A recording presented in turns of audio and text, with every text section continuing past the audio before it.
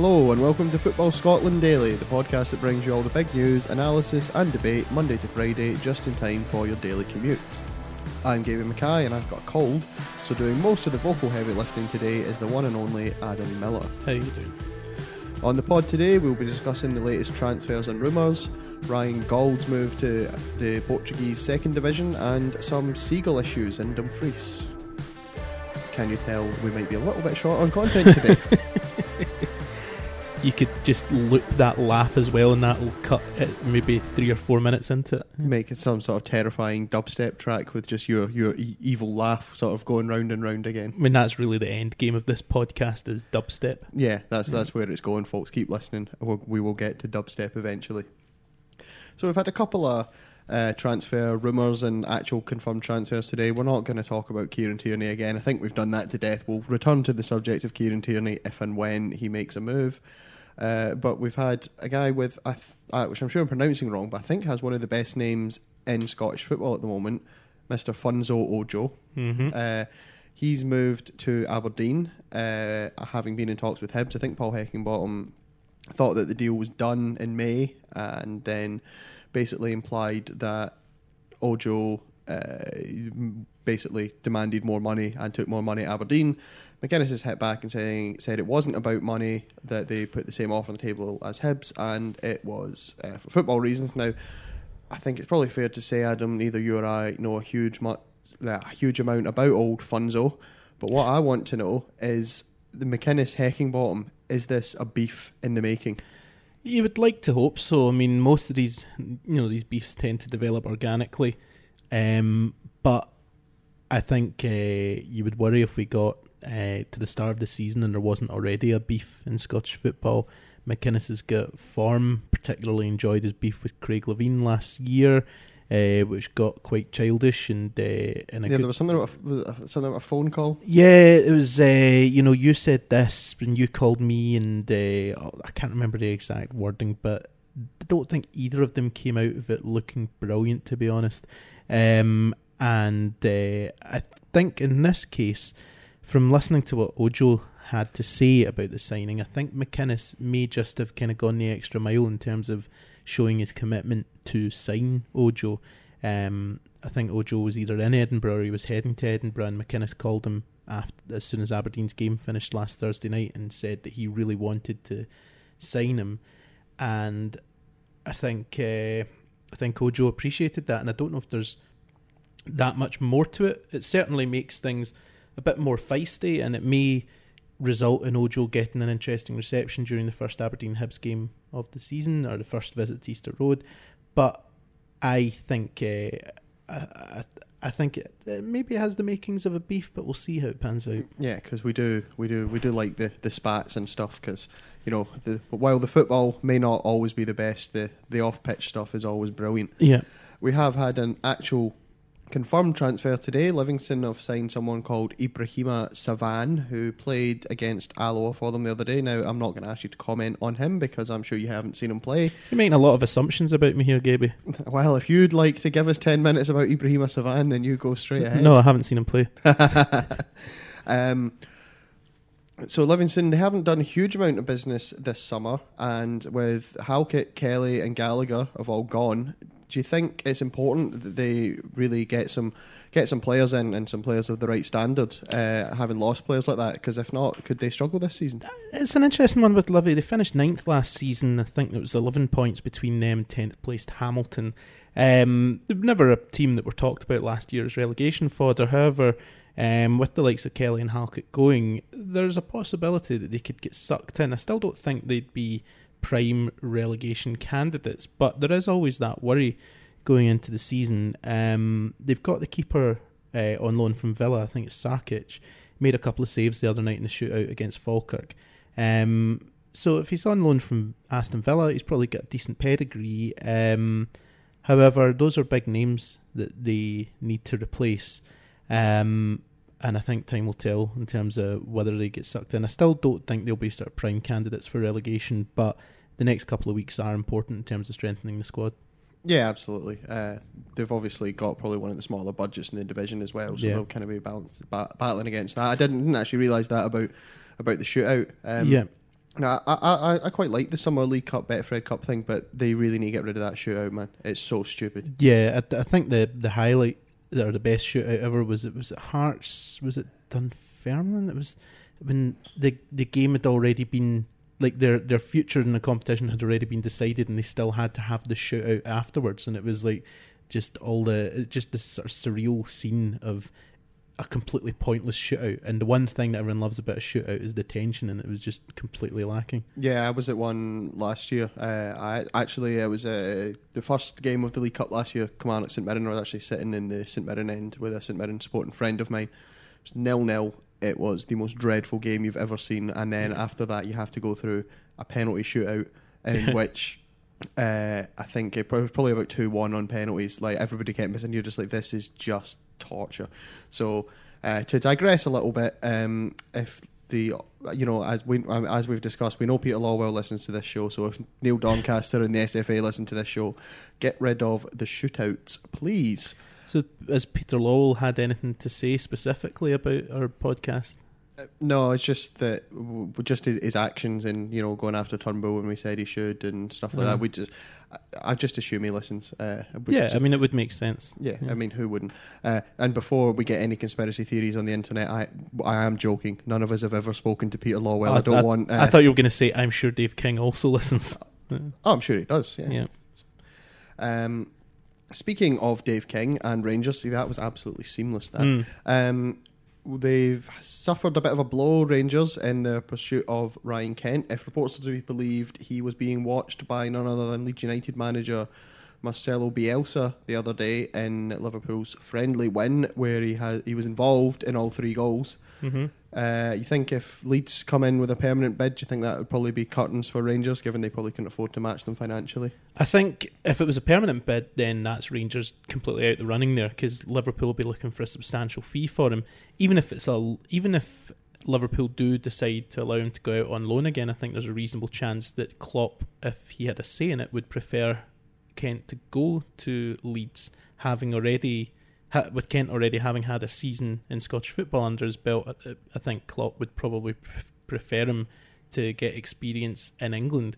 The Kent thing's a strange one, because we've again, the same with Tierney. We've done it to death in this podcast, but Kent is an entertaining player when he gets the ball at his feet, but the stats aren't incredible when it comes to Kent. He's just an entertaining player when he gets the ball at his feet. I don't think he's irreplaceable for Rangers. I think if Rangers don't get him back this summer, I think his presence he'll be missed in terms of the kind of the way he gets the fans on his feet when he's got the ball. But I don't think there's anything in terms of goals and assists that Rangers can't compensate, that can't be found elsewhere in that Rangers squad. I think Liverpool might be keen to hold on to him this summer, and if he does go out on loan, I think Leeds would have an advantage over Rangers there. Yeah, you think as well he'd improve working with Bielsa and stuff. Not that I'm saying that Steven Gerrard's not a great manager, but we know how respected Bielsa is by his fellow managers, so you could see why Liverpool might want that. Yeah, and you being our Italian football guy, I'm sure you've got plenty of Bielsa memories. Well, he never actually made it to Italy. He did agree to manage Lazio, and then 2 days into his contract, he hadn't turned up, and he just said he wasn't going, which is why they call him mad.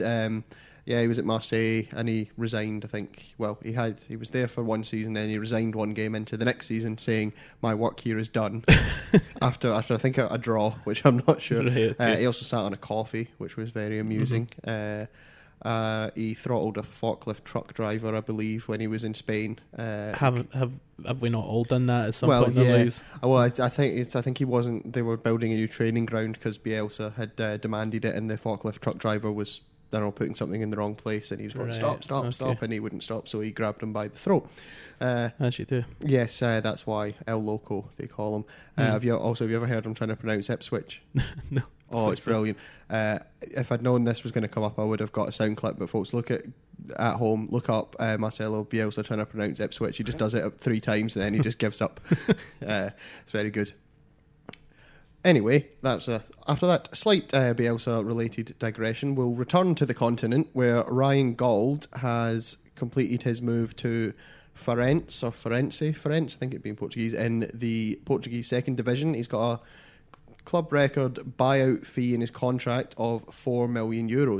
Now, obviously, he spent the second half of last season on loan at Hibs. I think he only made 6 appearances. He had a lot of injuries. He's 23 now, and by my reckoning, he's only played 55 senior games since moving to Sporting. So I think the question is it too late for him to sort of really revive his career? I mean, he's probably not going to be the player we all hoped he would be, when people probably a little unfairly were calling him mini Messi. I mean, I think we can say he's not going to get to that level. But do you think it's too late for him to sort of resurrect his career? I don't think it's too late. I mean, if this move turns out to be successful for him, then he's got 10 years of playing at a decent level ahead of him. You're right to say that there was a lot of pressure put on his shoulders when he was maybe 17, 18. And the thing with the thing with Gauld is he's always given the impression, when he's been talking, of having a slightly older head on his shoulders. He's not, when you hear him getting interviewed, not just in how he talks, but the things he says, he doesn't come across as your average monosyllabic player. He seems like a thoughtful guy, and as I've said before, I think you have to take your hat off to him for making that switch at a very young age, which I think a lot of players would have been too intimidated to do, and I think he went right out of his comfort zone. It's been probably at best hit and miss for him. He's certainly not established himself in the Sporting Lisbon team, but I think he'll have picked up a lot of valuable... Just Sporting, they hate that. Oh yeah, we had this discussion yesterday. You were warned that Sporting or Sporting Club de Portugal. Yeah. Sorry to interrupt your flow. Continue, just in case there are any Portuguese people listening. Sitting there with Peter Lowell and Dave King, all gathered round having a listen to Football Scotland Daily. Yep. No, I think he didn't establish himself in the Sporting team, but I think he will have learnt a lot from his time there and from the various loan spells that he's had. I think it will have. We're speculating because really, apart from the loan spell at Hibs last season, how much have we actually seen of Gauld in the last few years? The odd under-21 game and some sort of Y-Scout clips when he came to Hibs, Exactly. So we're generally speculating about the level he is now at. He didn't set the heather on fire at Hibs last season, but there could be extenuating circumstances for that. And he didn't get that many opportunities. So I think he will have learnt a lot from that time away. I don't think it's too late for him to... I don't even want to say resurrect his career, because I don't think it's gone off the rails or anything like that. No. I think he's just had some setbacks. And I think the fact... He feels like he's been around... he has been on people's lips for years. He was maybe 17, 18 when he had that breakthrough at Dundee United, and everyone was, as you say, calling him the mini Messi. So he's been around for a good few years now, but he is still only 23. So he's not a guy that's anywhere near reached the peak of his career and what he's capable of.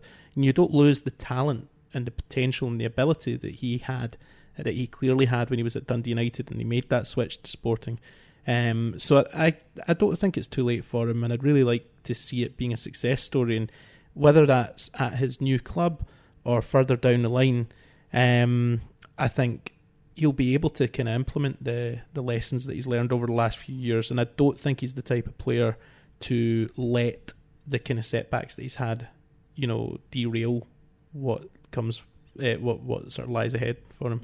Yeah, absolutely. And you'd think, as I said, I think he's 55 senior games. He's at this club now, French, or again, someone can write in and tell me how to pronounce it. Mm-hmm. But he's got a 2-year contract with an option for a third, so at the very least he's going to be playing football, which I think obviously at his age he needs. And, you say we haven't seen a great deal of him, obviously, which is true. There's a Portuguese journalist I follow on Twitter whose name I'm going to butcher. His name's Tiago Esteval. I don't know if that's how you pronounce it, but he's actually been... He just prefers Tiago, Gaby. Does he? Right, yeah. But he's actually been sort of very strident in his defence of Gauld. He said when he has played, he's actually been very good. He's just been unlucky with managers not liking him, injuries, whatever, and he has had just various setbacks, so it's not necessarily that he's just a bad player. And I think when he was at Hibs in the brief appearances he made, you could see he had technique, you could see he had talent. Mm-hmm. He certainly didn't, as you said, he didn't set the heather alight. When I've seen him for the Scotland under-21s, he certainly looked like a player with talent, perhaps as well, not suited to some of the football we've seen our under-21s play, which isn't always the most cultured. So, yeah, I think it's just one of those where you have to, as you say, applaud him for making that move at such a young age, for having the courage to go abroad, which not a lot of Scottish players do unless it's to England, although we've seen more recently. We've obviously got Henderson, who's in Verona, Harvey St Clair as well, who's in Italy at Venezia, I think. Jack Harper, who was born in Spain, but he's playing in Spain. There's the former United goalkeeper who's in Spain, whose name escapes me. I'm sorry about that, folks. But yeah, so, and that, I think in general, players should be applauded for having the guts to do that kind of thing. Absolutely. And finally, we're going to move on to what I think has the potential to be, as July is a big shout, which I think has the potential to be the best Scottish football statement of the 2019-20 season. See, I managed to miss most of this. I got a sort of vague outline of it last night on Twitter while I was wading through my very mixed bag of responses to the Megan Rapinoe piece I wrote yesterday. But I managed to miss this, which is the guy who runs Old Firm Facts is pretty much a dereliction of duty, isn't it? It is basically like, well, when I mentioned this, I thought, oh, well, if anyone's going to have seen it, it'll be Old Firm Facts. People will have been sending it, but apparently you hadn't. So fortunately, I have it printed off here. So I'm just gonna read it to you. I might do some little sort of annotations, but basically here's how this is. Club statement. Yeah. It gets the full thing. I clicked it because I thought, we're journalists. You've got to get news. I'm like, have they sacked the manager? Is Stephen Dobie broken his leg? What's happened? But we get, following our game against Motherwell on Saturday, we received a number of complaints regarding the seagulls at Palmerston. Right. Which, for an official club statement, it's very Scottish football already. Yeah. We're well aware of the issues. And although it's a pretty much impossible task, we've tried various things to try and eradicate the problem, which is fair enough. One of these various things was our groundsman, Kevin, and others were at the ground until 11:30 on Friday night trying to keep them off the park as they roost on it, causing all sorts of problems. So I've just got this image of poor Kevin chasing seagulls around a pitch. Was it not Ian McCall last summer? He was doing an interview, and as the interview was going on, a seagull just flopped to its death. Yeah, some people have suggested that they need to get Ian McCall in to deter the seagulls. But I just love the thought of just poor Kevin. Like, can I go home? It's like, no, there's one over there, and he runs over. He clears one half of the pitch, and they land the other side. It just tickled me. So it's very disheartening for everyone, as many people gave up their time. That's incorrect grammar, but never mind. On Sunday 30th of June to come in to help with the Palmerston tidy up, which involved the cleaning of seats, as you can see from the picture taken on the day. So they've actually included a picture just to prove that they actually did try and clean up the seats, because I'm assuming they've had some feedback about seagull droppings. Quite possibly. Unfortunately, with the number of seagulls that have taken up residency, the hard work carried out that day has been undone. Football grounds are a great attraction for them, and we've already tried playing birds of prey noises over the sound system. Oh, that's so good. Yeah, again, someone's just obviously had to sit there on iTunes looking up eagle noises and downloading like eagle. Well, maybe they just played the Eagles. I was thinking there was a Fatboy Slim song, Bird of Prey, as well. Oh yeah, there was. Bird of Prey. Yeah. Well, have we cleared the rights for Bird of Prey by Fatboy Slim? Well, I was about to go in a bit Hotel California, but because I think technically Birds of Prey noises would include that Fatboy Slim song, or indeed the Eagles.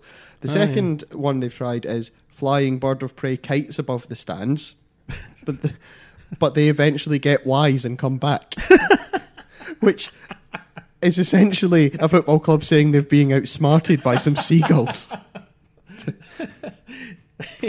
Okay, this is getting added to the Old Firm Facts summer patter roundup. And then they've just got some excuses. With the game starting early, the club has been horribly stretched in the last week or so. This just sounds like a really sort of like, if, like, you know, your mum's really stressed out about something, she's just listing off things that are going wrong. Yeah. So with the game starting early, the club's been horribly stretched in the last week or so. The reserve squad aren't back yet. The staff are on holiday and maternity leave. We've had kit and tickets to print, as well as covering the office and shop, as well as getting a game with a decent-sized crowd on. So we'd be grateful if you can bear with us, spelled wrong, and use the litter bins provided. And hopefully it won't be too long before the Seagulls move on. And the rather chilling, we will continue to pursue other ways to deter them. No suggestion as to what these other ways are. No, there isn't. Which makes me think they haven't really thought it through. Possibly hiring some sort of eagle. I don't know how one goes about hiring an eagle. I remember years and years ago, I was a lot younger, and I was at a game with my dad, and there was a bird's nest at sort of higher up in the stand, and it was sort of sticks from the nest were kind of falling onto us and people around us, and then there was this massive guy in front of us, and he get hit by what he thought was one of the sticks, and he turns around and starts swearing and, you know, going birds, right? And was it Frank McAvennie? I was like, can I get through this story without you saying Frank McAvennie? Sorry. I'm very sorry. Right, continue. So he turns round in his Partick Thistle away top. No, so the guy turns round and starts ranting about birds, and then the person next to him points out that it was actually, in this case, it wasn't the birds. It was some balloons that someone had chucked from the back of the stand, and my dad, in his most my dad moment, turned to the guy and goes, "It's been a while since I've seen a bird with balloons like that." Fantastic. And there's your apple not falling far from the tree. Yes, absolutely. I remember, there's quite a few clubs. I think Crystal Palace have an eagle that flies around the pitch, and I believe someone tried to punch it once, which I've always, like, you know... Well, that's like the Newcastle fan punched a horse. Yeah. But the one that I've always liked is Lazio have an eagle that flies around their stadium, which is called Olympia. Mm-hmm. The eagle, not the stadium, or the stadium is called the Olimpico. And there was one time it was just flying along and got attacked by a pigeon, and I'm like, how rubbish do you have to be as an eagle to get attacked by a pigeon? Like, that eagle, when it goes home and goes and sees all its eagle mates, it's going to be getting the slagging of a lifetime. What's like the is it like the aviary equivalent of being emasculated? Like, yeah, like, being clucked.